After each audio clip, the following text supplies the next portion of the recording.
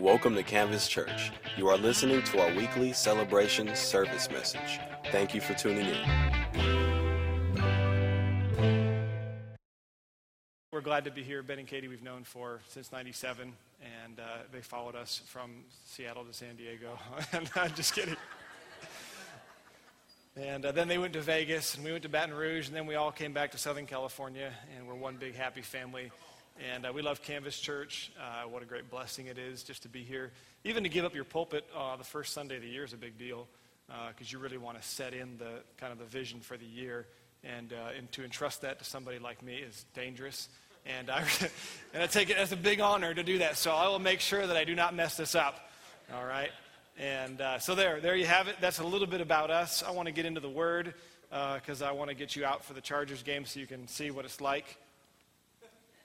See what the massacre is going on for the Chargers are massacring the other team.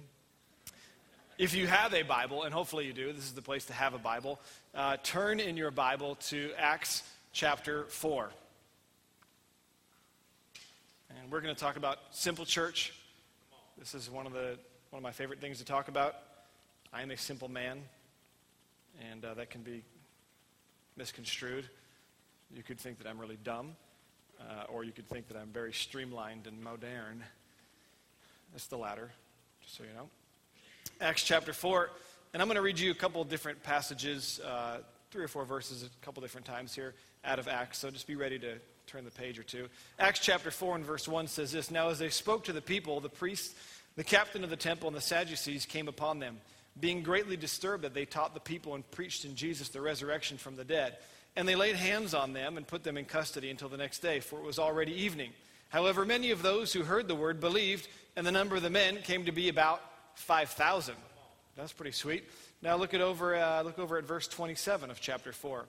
"For truly against your holy servant Jesus, whom you anointed, both Herod and Pontius Pilate, with the Gentiles and the people of Israel were gathered together to do whatever your hand and your purpose determined before to be done. Now, Lord, look on their threats and grant to your servants that with all boldness," say boldness, "they may speak your word by stretching out your hand to heal, and that signs and wonders may be done through the name of your holy servant Jesus."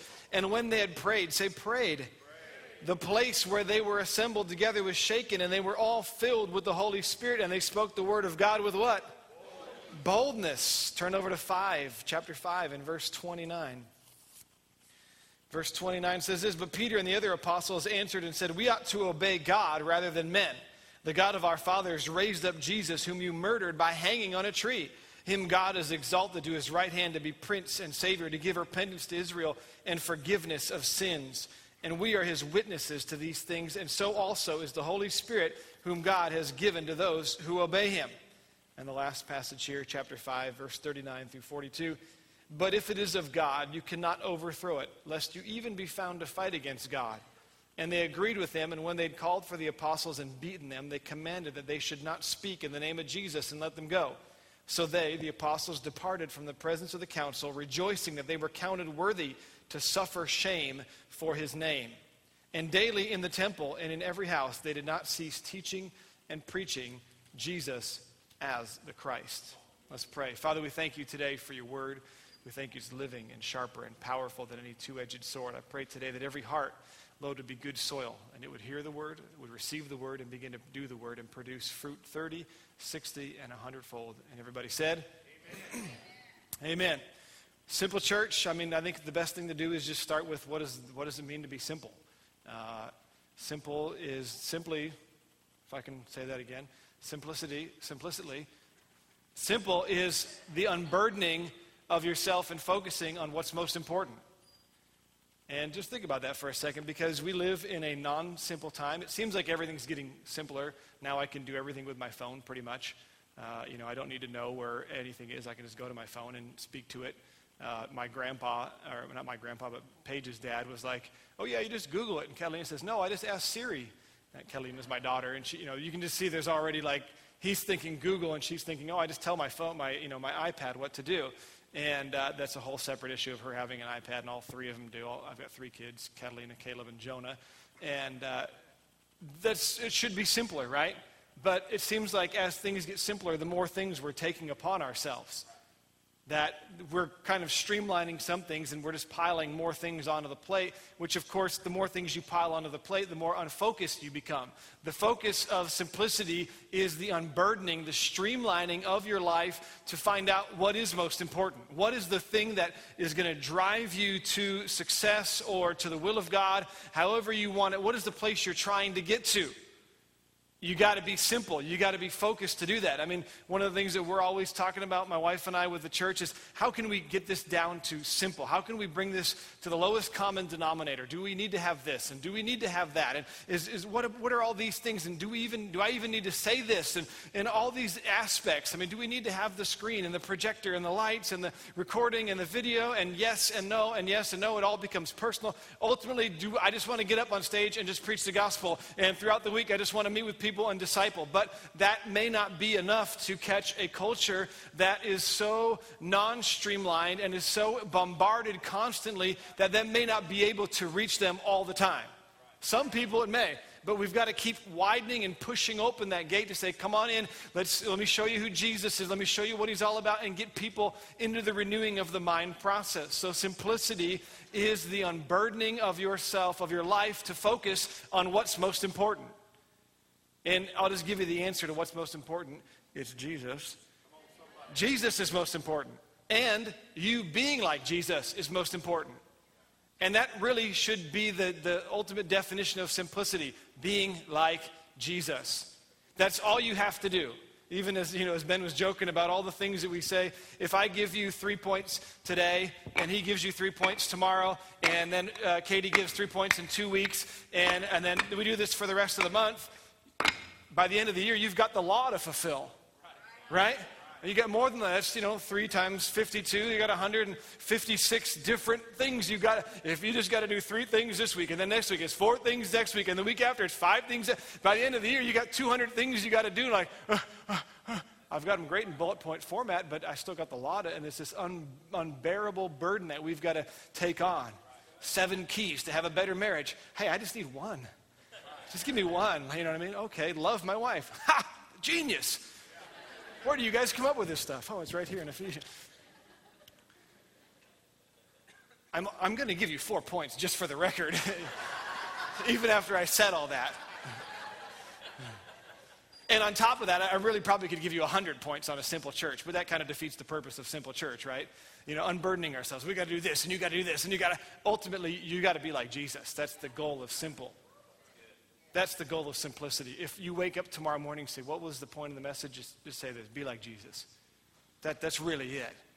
Because all the things that we're talking about are the embodiment of Jesus. We are the body of Christ. And all we have to do is look to the head and say, head, tell me what to do. And the brain tells the body what to do. And that's what we've got to be allowing ourselves to just be like Jesus. I wake up tomorrow morning. I don't have to do anything. I have to be like Jesus. So that's kind of the idea of simplicity. Then we look at the word church. What does the word church mean? Immediately, I think most people, when you say church, they think of what we're doing right now or where we're at right now. In fact, in our common vernacular, we always say, oh, where do you go to church? When in reality, it's not where we go to church, it's are you the church? I like to ask people, oh, what church are you a part of? And they say, oh, the one that meets in the building. So you're a part of that building? No, we're a part of we believers. Point to yourself and say, I am the church. You are the church. Because if we remove this building, heat or no heat, the church still goes on. Right? All over the world, people are not meeting in buildings. People are just meeting together. Jesus was extremely realistic. He just said, hey, look, if you can just get 1 other person with yourself, maybe 2 other people, I'll be there in the midst of you. And they're like, that's the simplest church you got. Just 2 or 3 gathered together in my name. Jesus says, hey, if you touch anything, it'll be healed. If you ask for anything, I'll give it to you. That's the simplest church we can ever find. In America, we like, nah, that's not a church. You don't have any projectors. You don't have HD. That's not the church. Come on, what's your website? I don't have a website. The Bible. Is that a website? It is, actually. But. So, church According to the Bible, according to Jesus, we have this Greek word, ekklesia. Now, I don't normally like to quote Greek words, but this one's really important to the foundations of who we are, because this word, ekklesia, means this: the called out ones. That's interesting, because that then defines who is the church. The church is the called out ones. The church is the ones who have been called out of the world, who have accepted what Jesus Christ has done and said, I'm no longer going to give myself over to the world and the world system. I'm not going to give myself over to self-centeredness and selfishness. I'm giving myself to Jesus, and I'm called out of a place that I was in darkness, and God is calling me into the light, and I am now one of the called out ones. You see it in the Old Testament. God says, look, I'm calling this family out of the rest of the world population. Abraham, all of your descendants, I'm calling you out. Noah, I'm calling you out. And he's setting out apart this family from the rest of the world. This is, as it says in the New Testament, this was a principle. It's the church in the wilderness. They were called out from among the rest of the world. Now we fast forward that all the way into the New Testament. Jesus comes along and says, hey, I'm coming to create a new family. No longer if you were born and a part of Israel and the son of somebody and the son of this guy and the son of that guy who begat this person and begat this one. He says, no, I'm begatting you all if you will accept me. He didn't really say that. I added that begatting part. He says, if you will accept me, then you will become my sons and daughters. And we are now the family of God. And that is what God has designed and destined for us from the very beginning. We are now family, brothers and sisters. Now, we don't go around necessarily, except for in the South, we go around saying, hey, what's up, brother, because of brothers and sisters. And but it's not bad. You know what I mean? I don't call Ben my dad. Hey, Dad. Because he's not my dad. But the idea, the concept of brotherly and sisterly relationship within the body of Christ, that is what God is looking for. We are all brothers and sisters, no matter where we are in any part of the world. I've got 3 brothers. They live in Seattle. At any given time, I can hang out with them. Why? Because they're family. In spite of any flaws that I may have, they still want to hang out with me. In spite of anything that goes on, we are still brothers. And that has to be the core foundation for us as the called out ones. It doesn't matter what we're going through. It doesn't matter what we look like, what we talk like. The bottom line is we're family and we're sticking through it. Amen? Amen. I appreciate that clapping. So, what is then, I'm just going to give you 4 hallmarks of the simple church. Like I said, I could give you a lot. And I'm skipping over the largest one. Jesus, obviously, is the hallmark of the simple church, right? So we're all agreed on that one. Jesus is it, okay? We can't have this without Jesus. So just put that in the back of your mind. Jesus is the simple church, okay? The first thing we look at is prayer. Prayer is the first hallmark of the simple church. They got together, and you see Acts chapter 2. It says they all gathered together in one place, and the whole place was shaken. Not just spiritually speaking. This is the one time you can literally say literally and it be true. Literally, the place was shaken. Not metaphorically, the place was shaken. Literally, the place that they were at was shaken because of the prayers that they were praying. The fact that we are here today is a result of those prayers, of the result of them being in the upper room. Think about that for a second. When they got together and they prayed, they was so concentrated and so focused, the Holy Spirit came down upon them, and the place where they were sitting was shaken. I mean, just imagine that. We think, and we read it now, and it seems like a cool story, like, oh, wouldn't that be so cool? But the building started shaking, and you're just going, what is going on? You look over, and all of a sudden there's a flame on top of your buddy's head.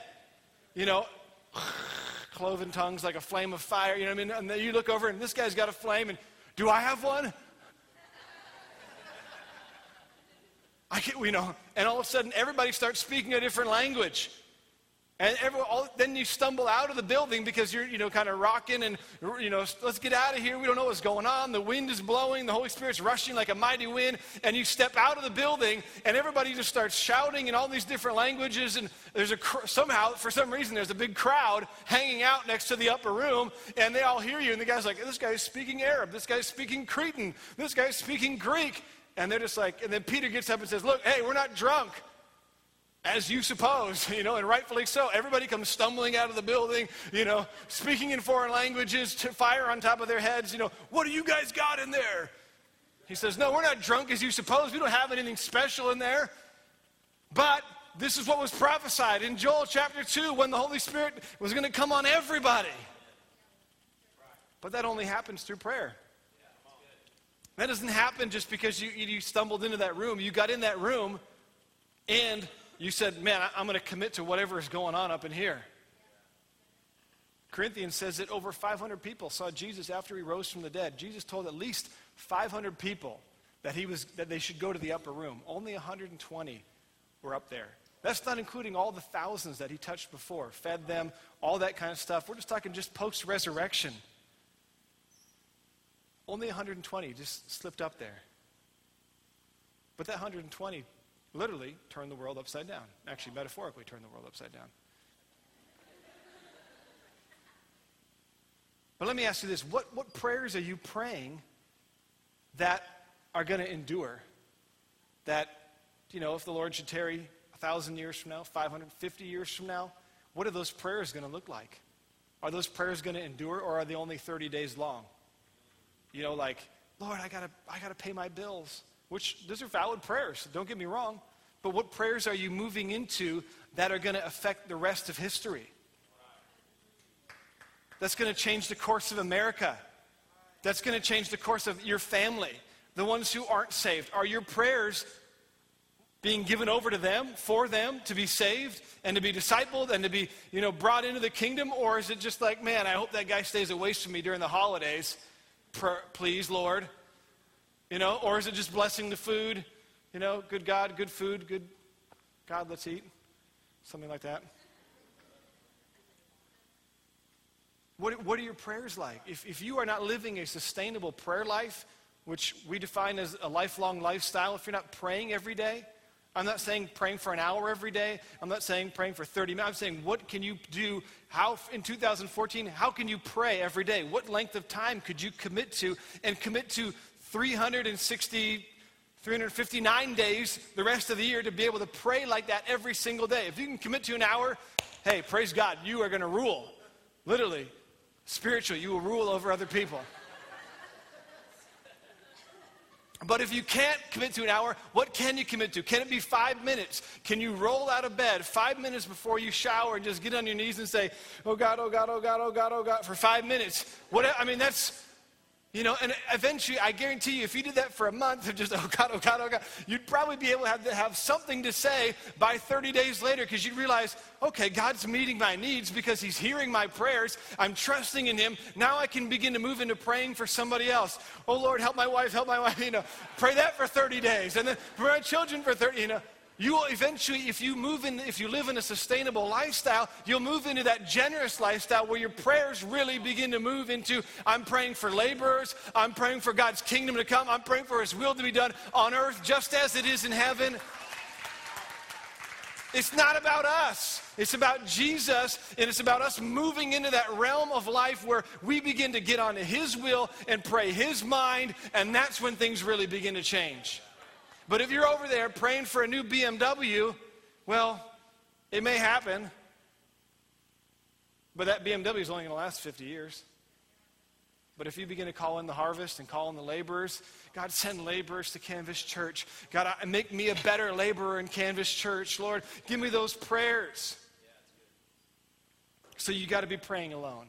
But guess what? Every Sunday morning they've got corporate prayer. All throughout this next 21 days at the church offices, corporate prayer. It's not enough. The Bible is very clear. It's not just enough to pray by yourself. It's extremely important. That's the beginning.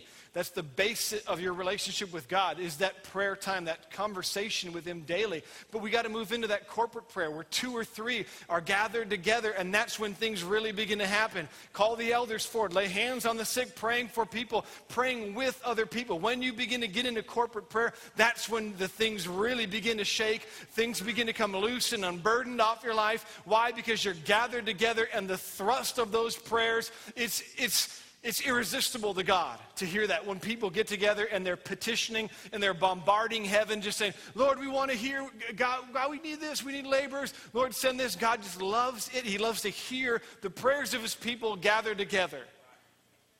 But it's not just enough to pray alone. It's not just enough to pray together. God also wants you to pray for people. This is what got the apostles in a lot of trouble all the time.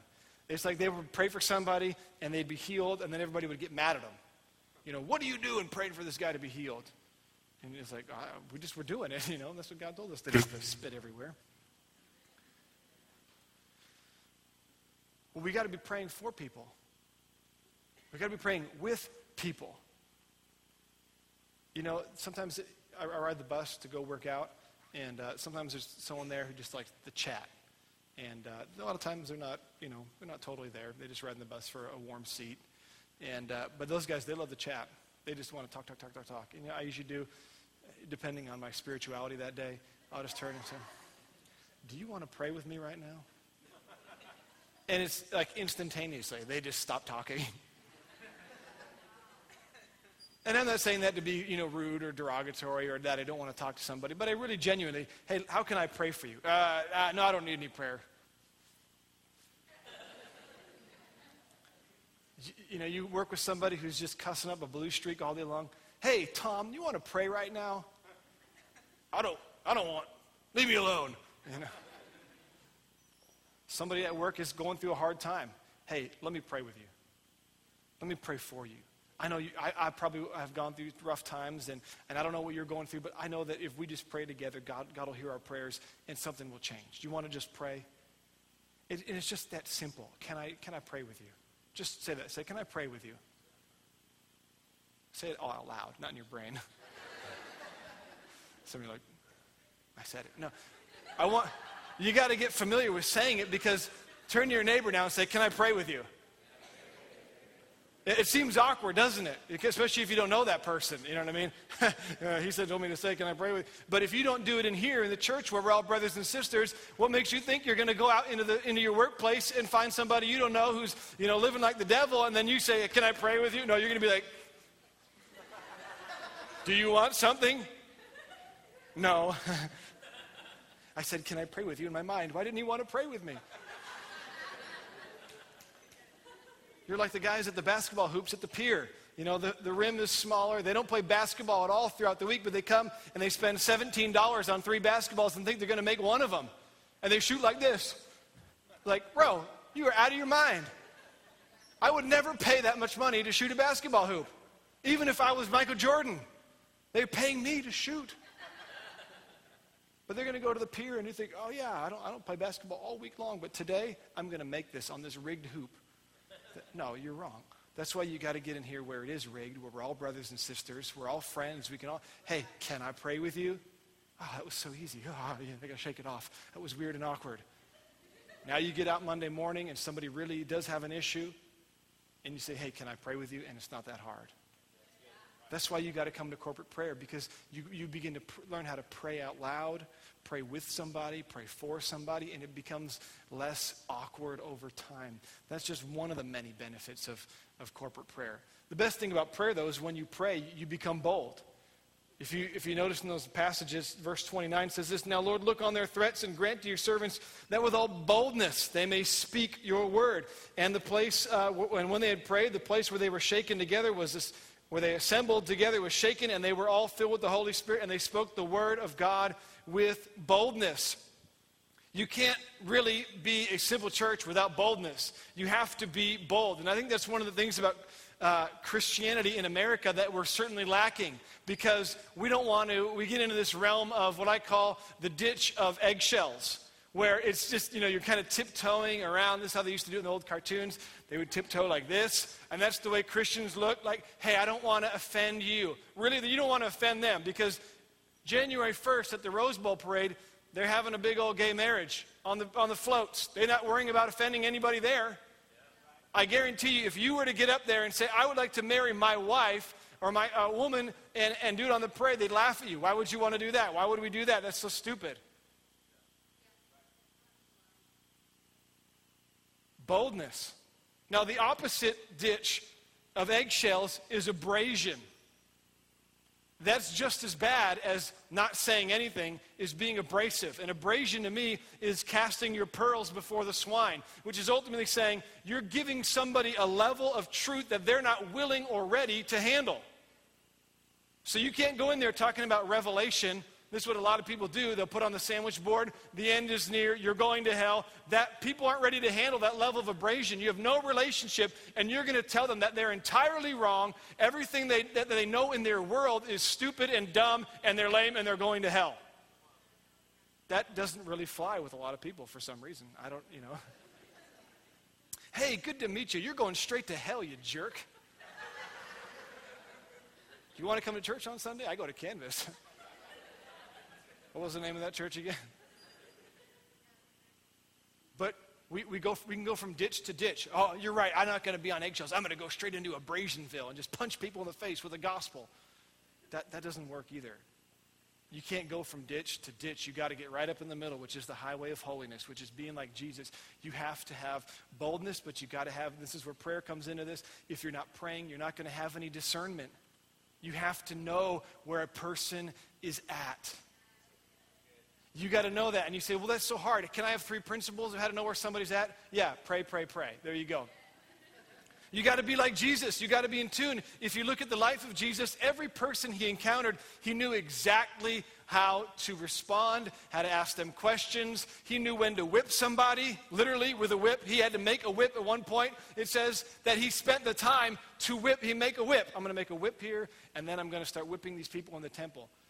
Guys, who has some whip material around here? Okay. What are you doing, Jesus? I'm making a whip. You know, he's taking his time. This is going to be a nice one. He's the master of the world, so it's perfect. It's perfect whip. And then he opens the door to the temple. My house shall not be called a den of thieves. You know what I mean? It's a house of prayer. And then he starts whipping people. And here's the best part. It was perfect. There was no sin involved in that whatsoever. He did exactly the perfect will of God, which is mind-boggling. If I carried a whip around, it would not be perfect. Out of my way. That's my seat on the bus. Do not walk in front of me. A lot of examples where I could get into sin with a whip. But Jesus knew exactly what the situation called for, and he whipped some people. And then other places, he walks up to the well, chills, it's noon, it's hot. Here comes a Samaritan woman, says, look, hey, can you give me some water? What, you're asking me for water? Look, if you knew who was asking you for water, you would have asked me for water. Whoa. I mean, we all read that and be like, yeah, Jesus just told her what's up, you know what I mean? She's just like, what did you say? Don't have any water. You don't have a pail here. I'm the well of Jacob. Whoa. But he had discernment, and he knew exactly what he was going to say and how he was going to say it and how he could reach that woman's heart. And of course, she gets saved. And what does she do? She goes straight into her town with the same boldness that he had with her, and she brought the whole town to see Jesus. Boldness has to be coupled with discernment. Otherwise, you're going to fall into one of those 2 ditches. You've got to get out of those ditches. It doesn't matter how honest or your personality you are. All personalities bow to Jesus' personality.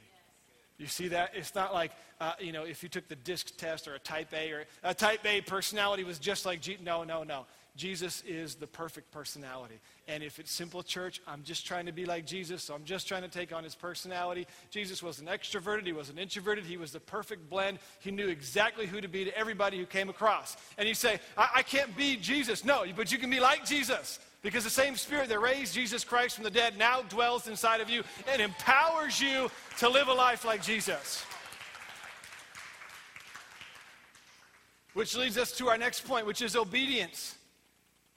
Now, obedience seems like, this is what every Christian should be doing. We should just be living an obedient lifestyle. I'm just being like Jesus, but Jesus had sinless perfection. We don't have that. We have attested imperfection. Jesus had sinless perfection, which means that in thought, in word, in deed, he was exactly perfect. There was total submission to the will of the Father.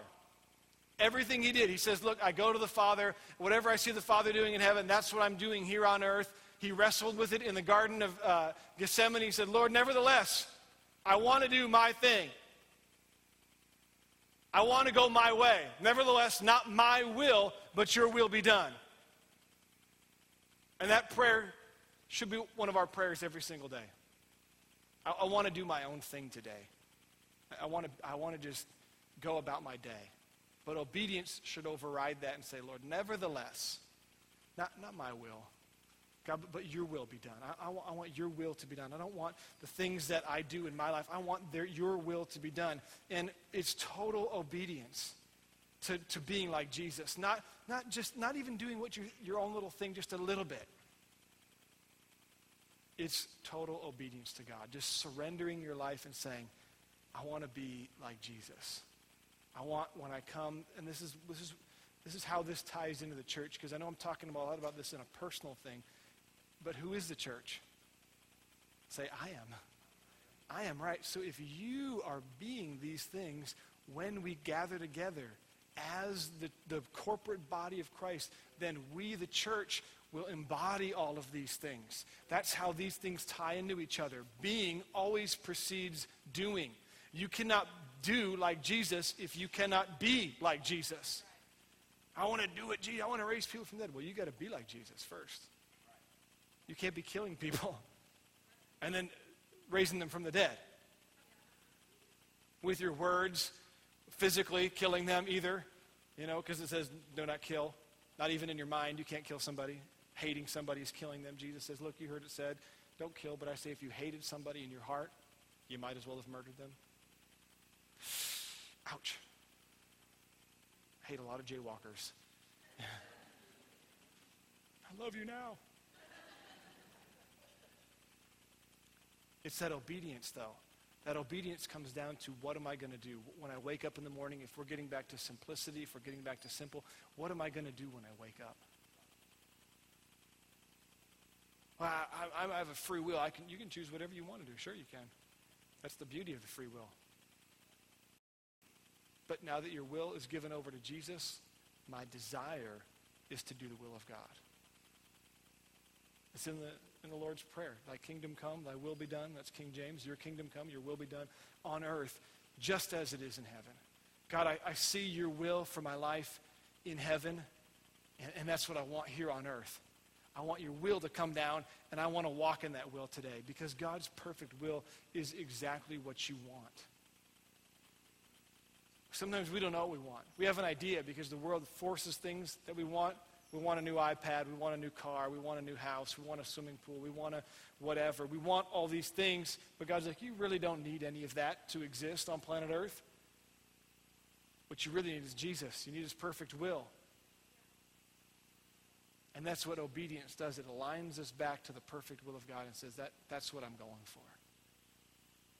The last point, after obedience, it leads to this, suffering. Now, don't tune out because I said suffering. All the other ones are really fun until that last one, buddy. Nobody wants to suffer. Exactly. Nobody wants to suffer. Right? And we all suffer at various points and times, and we all have different levels of suffering. Traffic. So the traffic in San Diego is less than that in LA. So I'm a greater sufferer than you. You had to wait in line extra long at Starbucks this morning, and then they ran out of peppermint, squirt. And I'm suffering, you know what I mean?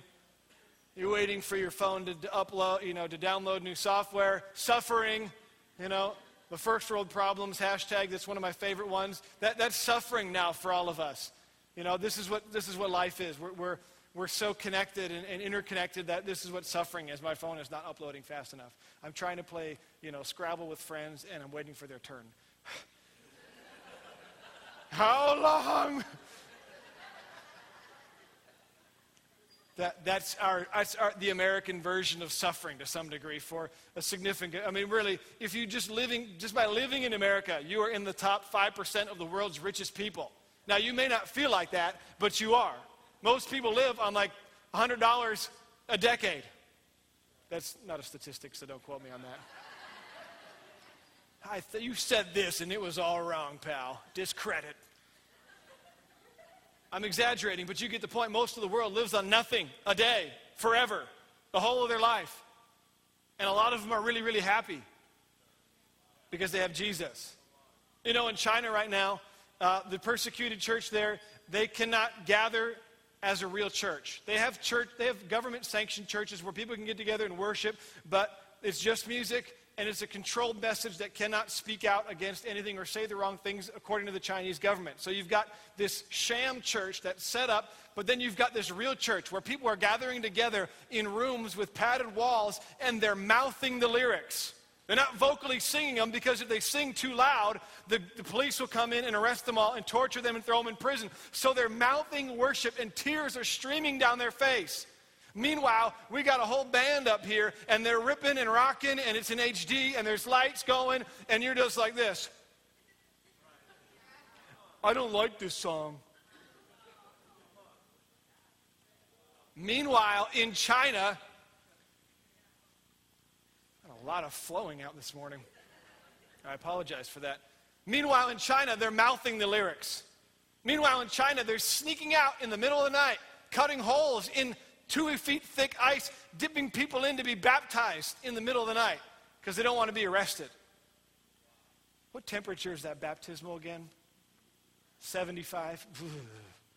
That's cold. They give you the t-shirt, they give you the shorts, the towel, the canvas toothbrush. Is this all I get? Is this all you get? Okay, fine, new life. How about that? Oh. That's the level of suffering that we go through. I mean, we're suffering because it's, there's no air conditioning or heating in here. Oh, well. For 2,000 years, they didn't have any of that. And they seem to got by okay. Our level of suffering is not a whole lot, but it's about to get greater. I can guarantee you that. That's not my prophecy. That's the Bible's prophecy. Things are going to get worse. Things are going to get harder. But that's where the Bible over and over again, the Apostle Paul, Jesus, he who endures to the end will be saved. You have to have the ability to endure suffering. Why? Because this light affliction that we're feeling right now is nothing compared to that far greater glory.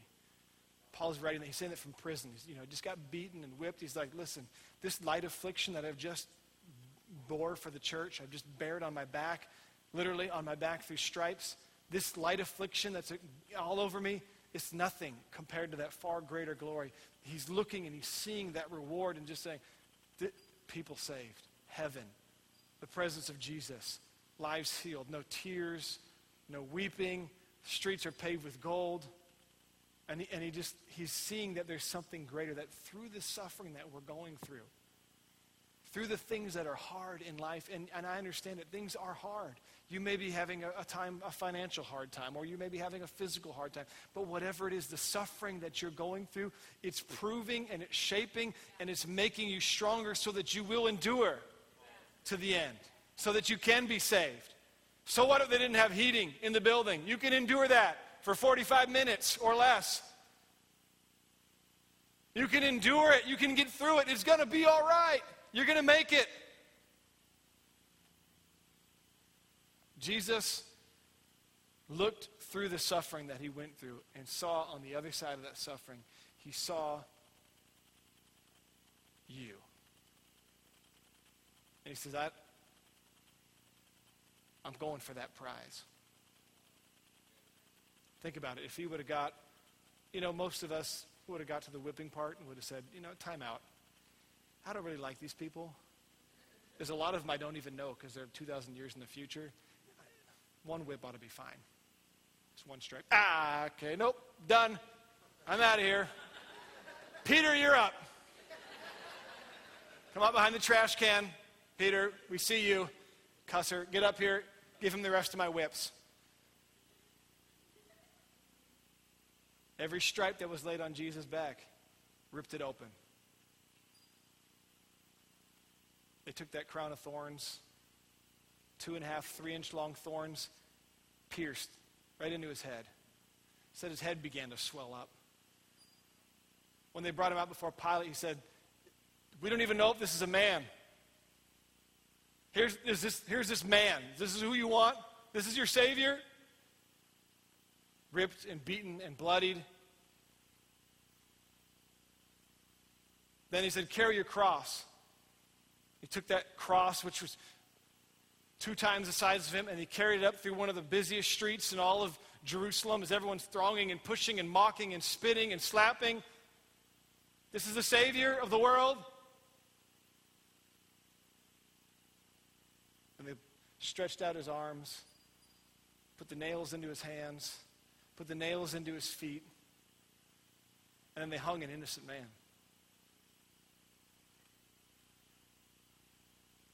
Why did he suffer? So that you wouldn't have to live a life, an eternity of suffering. He endured the pain, the shame, the rejection, even by God the Father for a time. He endured all of that so that you could step out of suffering,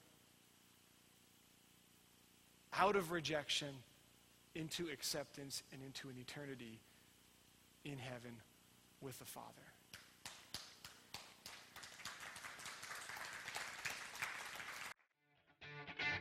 Thank you for joining us today. For more information, please visit our website at www.canvaschurchsd.com.